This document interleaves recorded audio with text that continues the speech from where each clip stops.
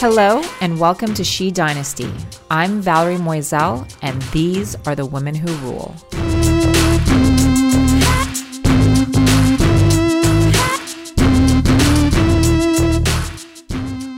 Hello everyone and welcome back to She Dynasty. I am very excited to welcome Mia Kyrikos, the President and Chief Love Officer of Kyrikos and Associates, which is a strategic advisory and referral firm dedicated to the success of wellness, hospitality, tourism, and healthy lifestyle companies. This is especially exciting because it's a topic that we haven't spoke about before. And Mia has been named a global leading woman in wellness. She sits on the advisory boards of Cornell University, Wellness for Cancer, and the Global Wellness Institute. She's also a celebrated speaker and has had her work featured in the New York Times, the LA Times, Travel Weekly, and more. Also, if you don't already, please like and subscribe and follow our podcast. We are on every major platform. You can also find us on Instagram at she_dynasty.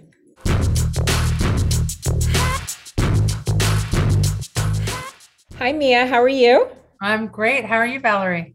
I'm good. I'm so excited to have you here. I'm thrilled to be on She Dynasty. I've been hearing all these great things about it, and now I get to star on it. I'm excited.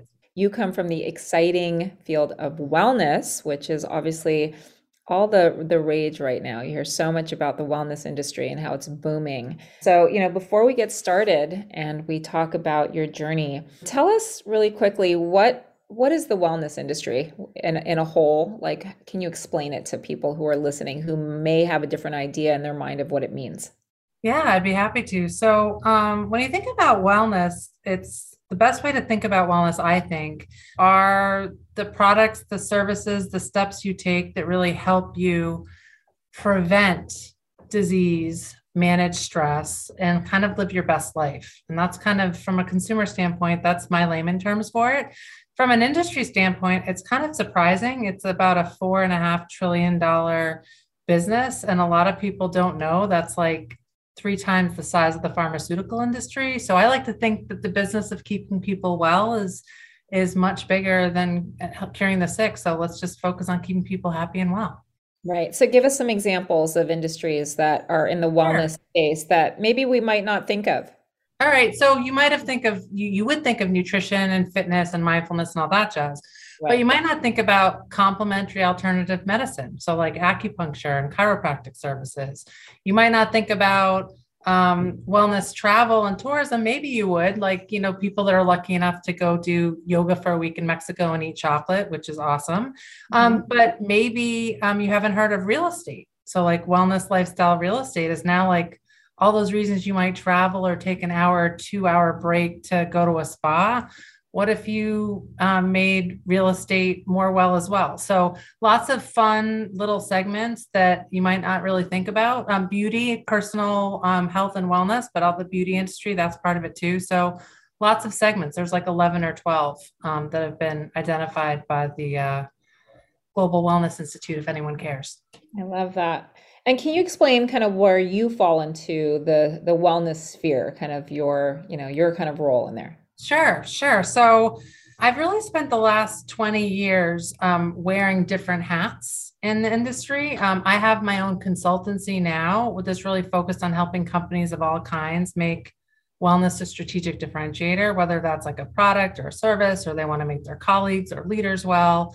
But I've also led health and wellness for companies of all kinds. And one of my sweetest spots is wellness driven hospitality. So I've worked in hotel companies that have done that. But my job today is really to help people think about wellness differently at their companies, both within hospitality, outside of hospitality, any kind of business really that just wants to get real about keeping all their stakeholders well inside their companies and outside their companies. Well, that's interesting. So you're kind of moving into, or you're working a lot in the space with companies where you're helping employers kind of make sure that their employees are kind of in a good mindset and feeling happy and healthy and well.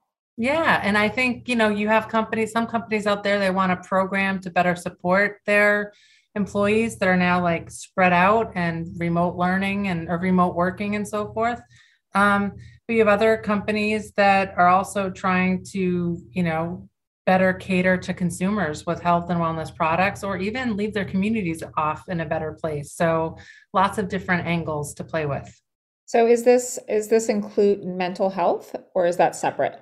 No, it definitely includes mental health. In fact, I would say there's mental health, there's mental wellness as well, right? A lot of times people think about, okay, it's this narrow part of the population, and I would say it's broader than people think, where you're actually dealing with people that have clinical conditions.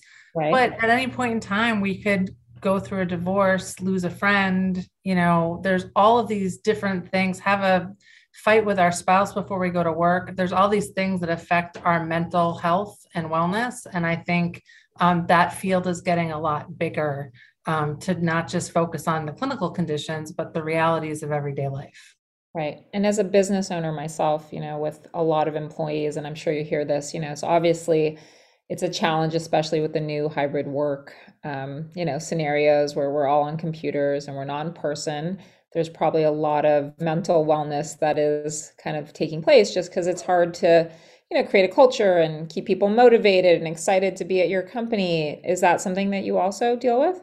Yes. So that is something I also deal with because I think it was it was a lot easier in traditional office environments where you could control the setting to some degree, right? How's the lighting? How's the air quality? Is there a gym available on site? If you offer food, is it healthful or whatever?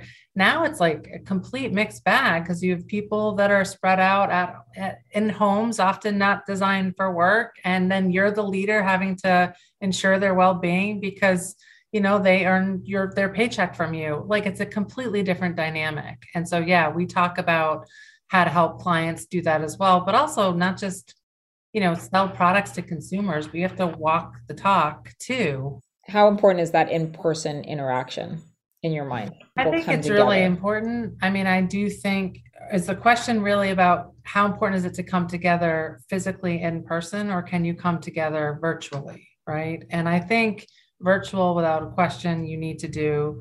But I do think a level of magic often can only happen when you are together in person, right? And so I wonder often, like with like the metaverse and the things that are coming, like really, what is in person going to mean, right? But I guess I'm an old-fashioned Gen Xer where I do believe that there is some magic that happens when you're in a room with people. And that when you're chilling out eating popcorn, watching a movie, the same is true when you're working with people. I agree. Do you think that the pendulum will swing the other way, where people are just going to start like craving to be at the office all the time, or do you think that this is our new normal? I think we're going to want a more happy medium. I do think the pendulum's probably going to swing a little bit more to the middle. I think people that are in remote work environments, and that's sort of a permanent change, which some companies have done. Some of them are starting to ask, they want a place to go to work. So they want a shared office space, a WeWork, or many of the other, offerings that are out there. I think we're going to see more of that. And I think we're going to see more of true hybrid situations where people might stay at home 2 days a week, but be in the office 3 days a week or something. I think you are going to see more of a mix. It's really going to come down to the harder question of where will people do their best work? And honestly, for a leadership team, what will enable them to lead as well as they can? And that's a different answer for everyone, right? So I wonder if there's kind of differences in kind of opinions based on generations. Are you seeing that? that's a really good, astute question, Valerie. Yes, I would say absolutely. You've got, I think millennials and Z and Y sort of have built their lives around a full-on integration in many cases of work and life. So they don't see a separation between the two and prefer, quite honestly, that they're not. They want to be able to work from anywhere, and that could be like on a beach in Mexico.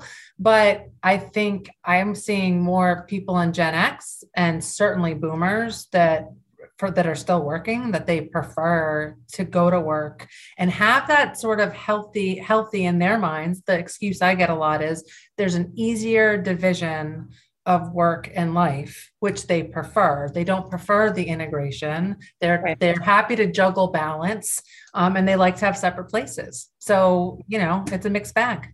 Yeah, it seems, I mean, not there's always exceptions to the rule, but it seems like at my company, a lot of the Gen Xers are definitely the ones more eager to come to the office every day. I think it's I just think when you grow up that way and it's kind of instilled in you.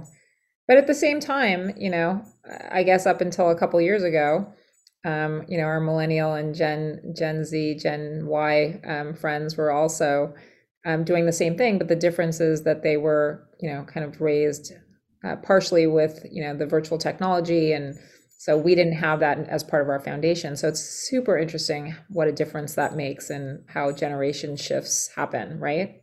Well, and I call Gen X the tweeners. Like we are the tweener generation because we remember what it was like as kids growing up that we would disappear after school and our parents just trusted we'd come home for dinner. God knows what we were doing at that time and you couldn't get a hold of us, right? But then we were in college when the internet was born and email. So we know life pre and post and we can talk about the pros and cons pre and post. And I think we're sort of, in some ways, better equipped for a hybrid situation than most because the other generations are either or typically. I'm being massively stereotypical, but that's the truth. Right. Don't you feel so blessed that we got to experience the life without tech? I mean, first of all, I can't even imagine me as a teenager with the tracking devices that I have now, just because I was not a good kid when it came to No. that stuff. And thank God we didn't have social media when I was in high school. There was, so Well, I'm so glad. I mean, I do feel like the total table stakes have changed and it's a harder world to like live in now. And I wouldn't want to be part of any other generation than the one I'm in with right. respect to all others that I also love. I remember the topics of conversation when we were younger and teenagers about how looking at like Vogue magazine was going to destroy us, right? Or Harper's Bazaar that they Yeah, that they was look yeah. at Linda Evangelista and oh yeah. Oh yeah, that was like really going to mess with our minds. So can you even imagine like it's just on steroids right now, what kids have to deal with? And my heart goes out to us Gen X parents out there that are trying to parent, right? And then also lead. I mean, God, Valerie, I can't imagine what it's like to be you.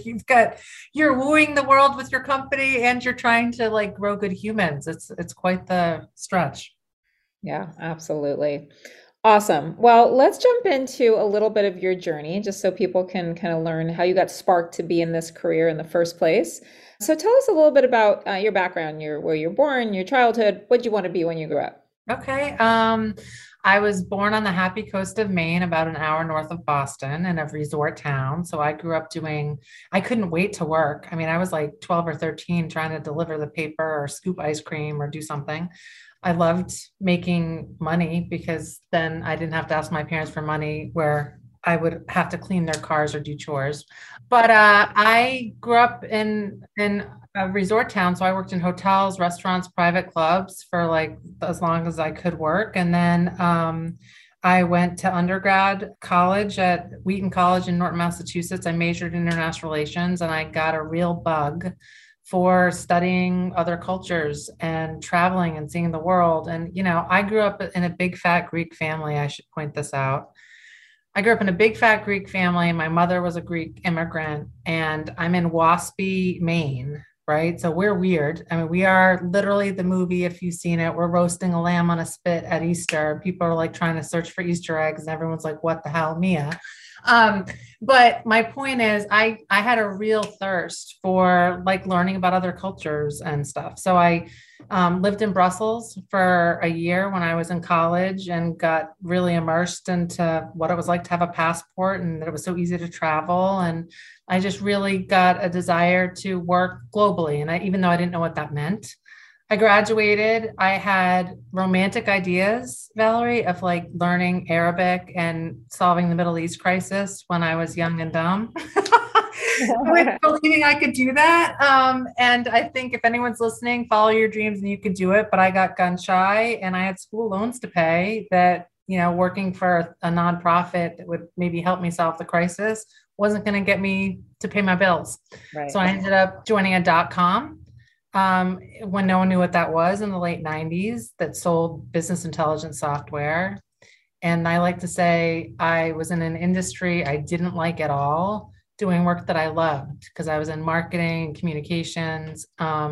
I learned what it was like to have the pressures of a board and take a company public. And so that was great. And ended up having one of my favorite bosses at a company I did not like working with.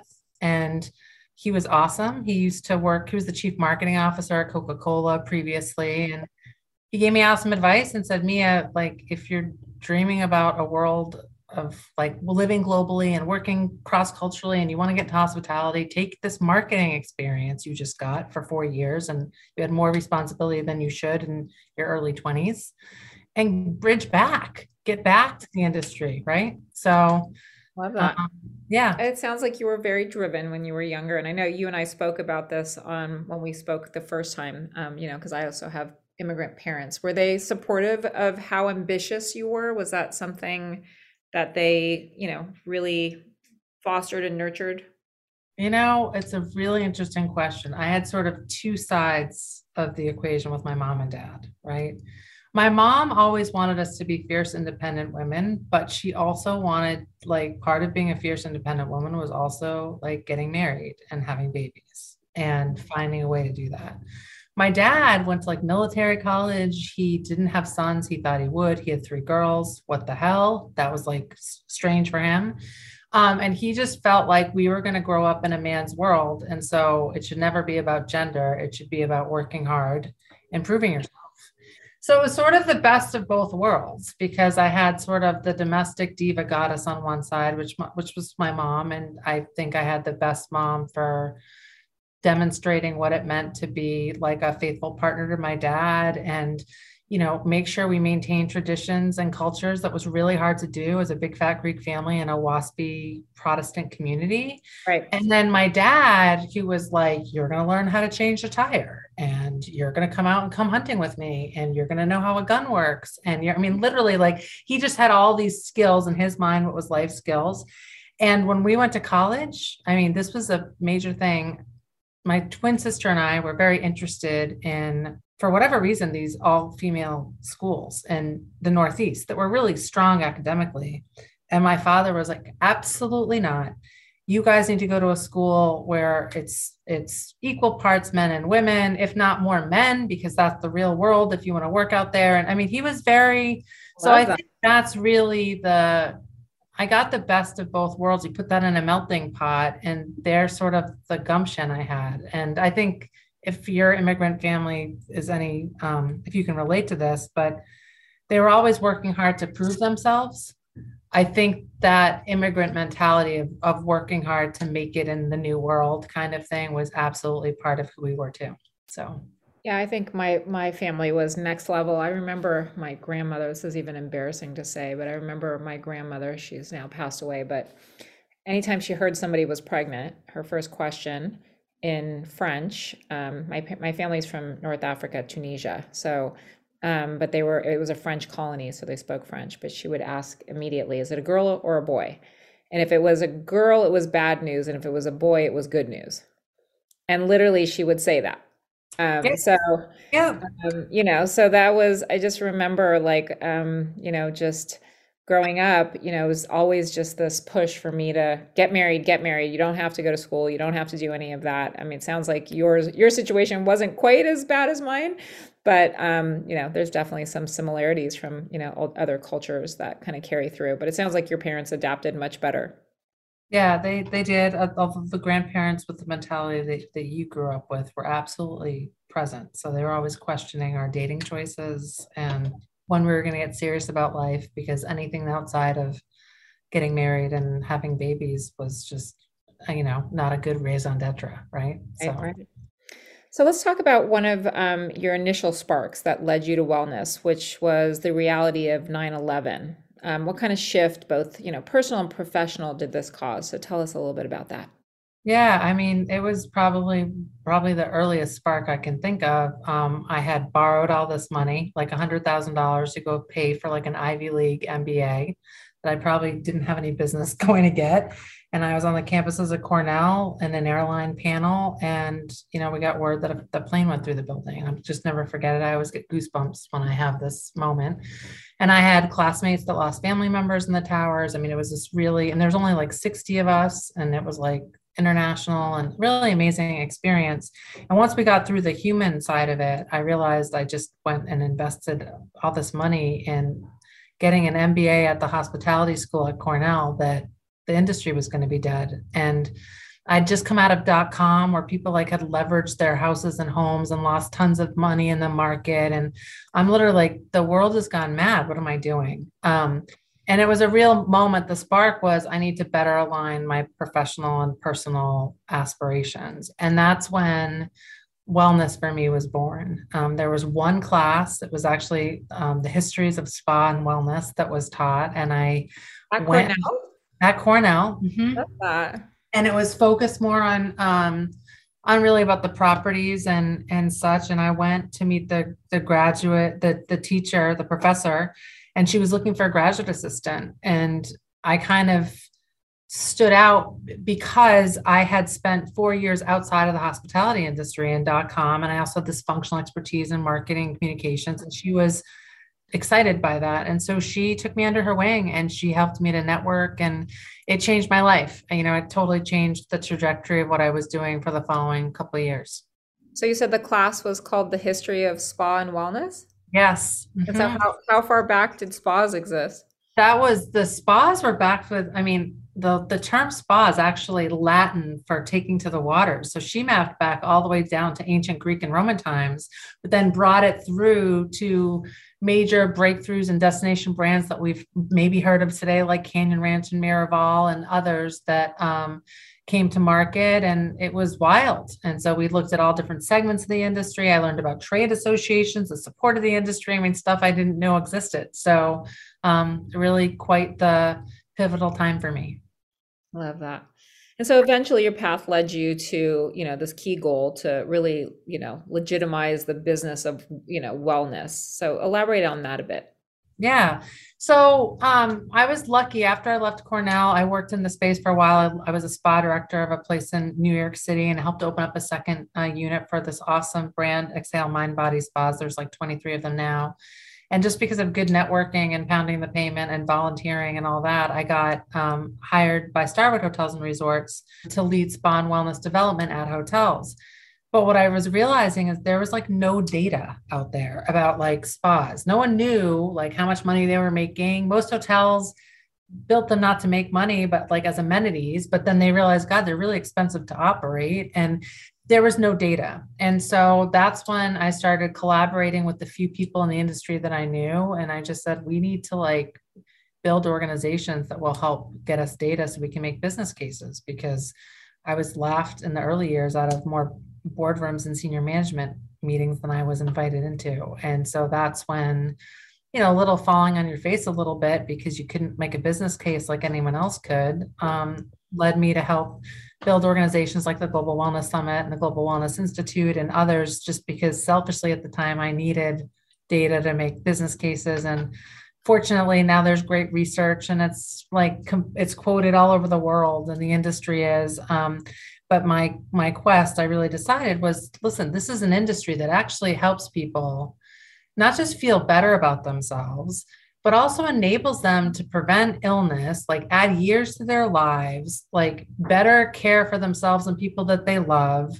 And by the way, it makes money. It makes a lot of money. So we should be able to do more to help legitimize that, champion it, get out there. It's not just touchy-feely, like female fluff and buff getting your nails done. Like there's real evidence behind getting a massage and meditating and all these things. And so that's really why I say I really want to legitimize the business of wellness. And I have to say, I think we're doing a good job.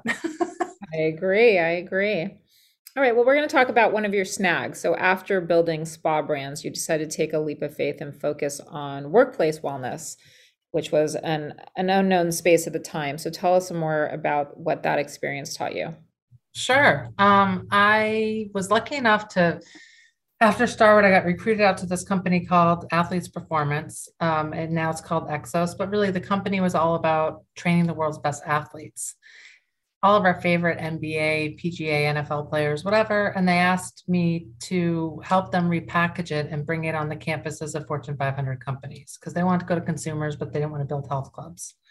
So here I am on the campuses of like Google and Intel and State Street Bank and all these places with like a bunch of performance trainers and nutritionists trying to help people that work behind their desks and feel chained to it to get healthy and get well. But I learned pretty painfully that it wasn't because they cared about the colleague's life and, quality of life, but I learned that they wanted to just reduce their healthcare costs because it's expensive to take care of unhealthy workforces. So that's probably like a big snag I think that I learned at the time that was really about, wow, people aren't yet in it for this, they're in it for the business. The other thing that you mentioned, which is something that I'm sure so many people listening are going to relate to, is that you were working in hospitality during when the global pandemic started. And yeah. Oh yeah. That's fast. Yeah. Yep. Talk about an industry that sure. Really got hit, but I think now everyone's making up for it because, I think it's, there's some lost time people want to make up for in terms of not taking care of themselves. But I'll never forget, I go and get a manicure every 2 weeks and all of a sudden my manicurist closed down and just thinking, gosh, this is these people's livelihoods. Like, what are they going to do? Yeah. It was just so awful to just see, some of these like mom and pop shops that, had built their entire worlds around this just kind of collapse. And I'm sure for you, it was on a different level, but tell us about that. Yeah, I mean, the snag was a big one. I was living my dream of a dream job. I was the SVP and global head of well-being for a major hotel brand, and I was loving it, loved my team, got a budget approved, headcount approved. We were literally impacting the health and well-being of consumers and 130,000 colleagues worldwide. And then the world stopped. And, you're part of a leadership team, and we had to realize pretty quickly that we had to lay off 1,500 people across corporate and regional resources. And I ended up having to eliminate my entire team and then turn around and negotiate my own exit with the CEO, a company that I loved in a city that I loved in Chicago, with a team that I loved doing work that I loved. Right. So, wow, I felt like I got hit by a 2x4, right? I mean, it was killer. But that snag ended up being like this gift that was unexpected and I didn't plan for it and I never thought I ever wanted, but it brought me back to my hometown in York, Maine, where my parents are, my 96-year-old grandmother, my twin sister, my other sister, Catherine. I mean, everyone, my husband and I were suddenly part of a community again and part of a family again that we weren't able to be in that way in our adult lives. And we didn't have kids, dogs, or fish. And so we were able to go to the grocery store for people and go to the drugstore and help them get through a time that was very scary for everybody. Right. And then we reinvented ourselves. I just was able to pick up where I consulted before, which is where I was hired out from. My husband got to work remote, and suddenly we're having richer, fuller lives because we're with people that we love and we care about. Like, yeah. I mean, sometimes it happens. Yeah. And, I think this is like a really good kind of stopping reflection moment for, younger folks who are listening, just because so much of what happens in our careers is not always great. And everyone hits snags. And I will tell you with 100% certainty, almost every woman who I have interviewed on She Dynasty, the snags is what elevates you or propels you to the next level of greatness. And so those hard times are, what get you from here to there. And so in the moment when it's happening, it sucks and it feels hard, but I think that it's there for a purpose to make you stronger and better and move you forward. I could not agree more. And also it makes you reprioritize in a way. And when I think about how I advise, multi-million-dollar companies around the globe, I used to have a fear of saying the wrong thing or advising them the wrong way or not saying the hard things out loud. And I do not care anymore. It's like, that's what I get paid for. And I'm brutally honest sometimes because life's literally too short to do otherwise now. And honestly, I think it's that snag only ended up making things better all around. For sure. And you talk about feeding, how important it was for you to feed your curiosity. What did you mean Mhm. by that? My everyone wonders, what's your wellness tip? Do you work out? Do you meditate? Whatever. I actually keep a list of things I want to learn when I have the time to do it. And that's my little trick. And I need something that is going to be a beacon of hope when I'm like at the bottom of a black hole. And I had this theory, kind of like that wellness, part of like legitimizing the business of wellness and that would make money. That was a theory like 15, 20 years ago. Well, now my theory was, what if companies, bear with me on this, institutionalized love as a business practice? Could that actually impact their company performance? And love is really just a supreme form of positivity. And so what did I do? I started researching. I had time. I started researching, just be like, what's this thing? What's positivity management? And looking like, and I started looking, finding companies like Prudential, like Southwest Airlines, like a bunch of others that actually have to some degree institutionalized love as a business practice. And so the theory paid off. I ended up changing when I relaunched my consultancy. I changed my title from president and CEO to president and chief love officer. I love that so much. Never be a CEO again, I love because that. I think our job, Valerie, as CLOs, is to love people again in a way that we needed to be reminded of. And it changed my life and it changed my work. And, that's what curiosity has done for me. And it helped me like probably not go into a deep depression, quite honestly. So tell me an accomplishment that you're most proud of. Probably legitimizing the business of wellness and also championing love as a business strategy. I mean, those are two big things that I would say are big accomplishments. The other big accomplishment I would say are the number of stamps in my passport, which I feel really lucky to have gotten before the pandemic, because I got to see, over 75 countries and get to see lots of different cultures. And it's just helped me to be sort of the global citizen that I hold myself to, in terms of tolerance and curiosity, embracing other people's religious traditions, cultural traditions, any of those things. So those are things that I'm really proud of. Awesome. And what does success mean to you ultimately? To be loved and feel loved, that really to me is as it is about loving what I do, loving the people that I'm with, and giving that love freely. I mean, that's really what success means to me. If I can find a way to do that, love the work that I do and the people that I work with and the people that I live with and spend my time with, like that's success. You're the first person who's answered the question that way, and I really love that. Oh, cool. All right, so we're going to move into our rapid fire questions. So just quick answers. So tell me, Mia, what keeps you up at night? Not delivering on my word or promises. If you could completely switch careers, what would you do? I would own a healthy, fast casual restaurant and run it. What is your biggest strength, your superpower? I would say I'm a great connector of people and places and things. Okay. And what is your greatest weakness? Probably how I treat myself sometimes, like the voice in my head, like the mean angel on the shoulder. It's probably, I'm not always as nice to myself as I need to be. And if you could have one skill set that you don't have right now, what would it be?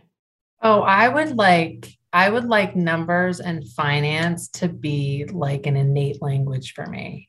Me too. I so envy people that see the world in numbers, because it takes a lot of work for me to do that. And Yeah, I can do it and I'm good at it when I want to be, but it is like a foreign language to me. I agree. And the secret to that for me has been to hire a really great CFO. Amen. Yep.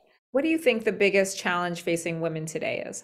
I would say it's you can do it all, but often not all at once. Love that. If you were to go back and give your younger self one key piece of advice, what would it be? Have more fun. Gosh, I really relate to all your answers. Where do you see yourself going next? I have to tell you, Valerie, I don't. And I'll tell you why. I think in my 20s and 30s, I was very caught up, and this is related to the last question about where I thought I should be or could be, but not where I was. And now I'm just very focused on being the river and not the rock, and I'm just flowing. I don't know what's next. I just hope to embrace it. I love that. Great answer. And what is some actionable advice for those listening who may be interested in your industry of how to kind of break through or get into it? A lot of people ask, do you have you had to have to work in the wellness industry in some capacity? And it's so broad, right? So that's one avenue in.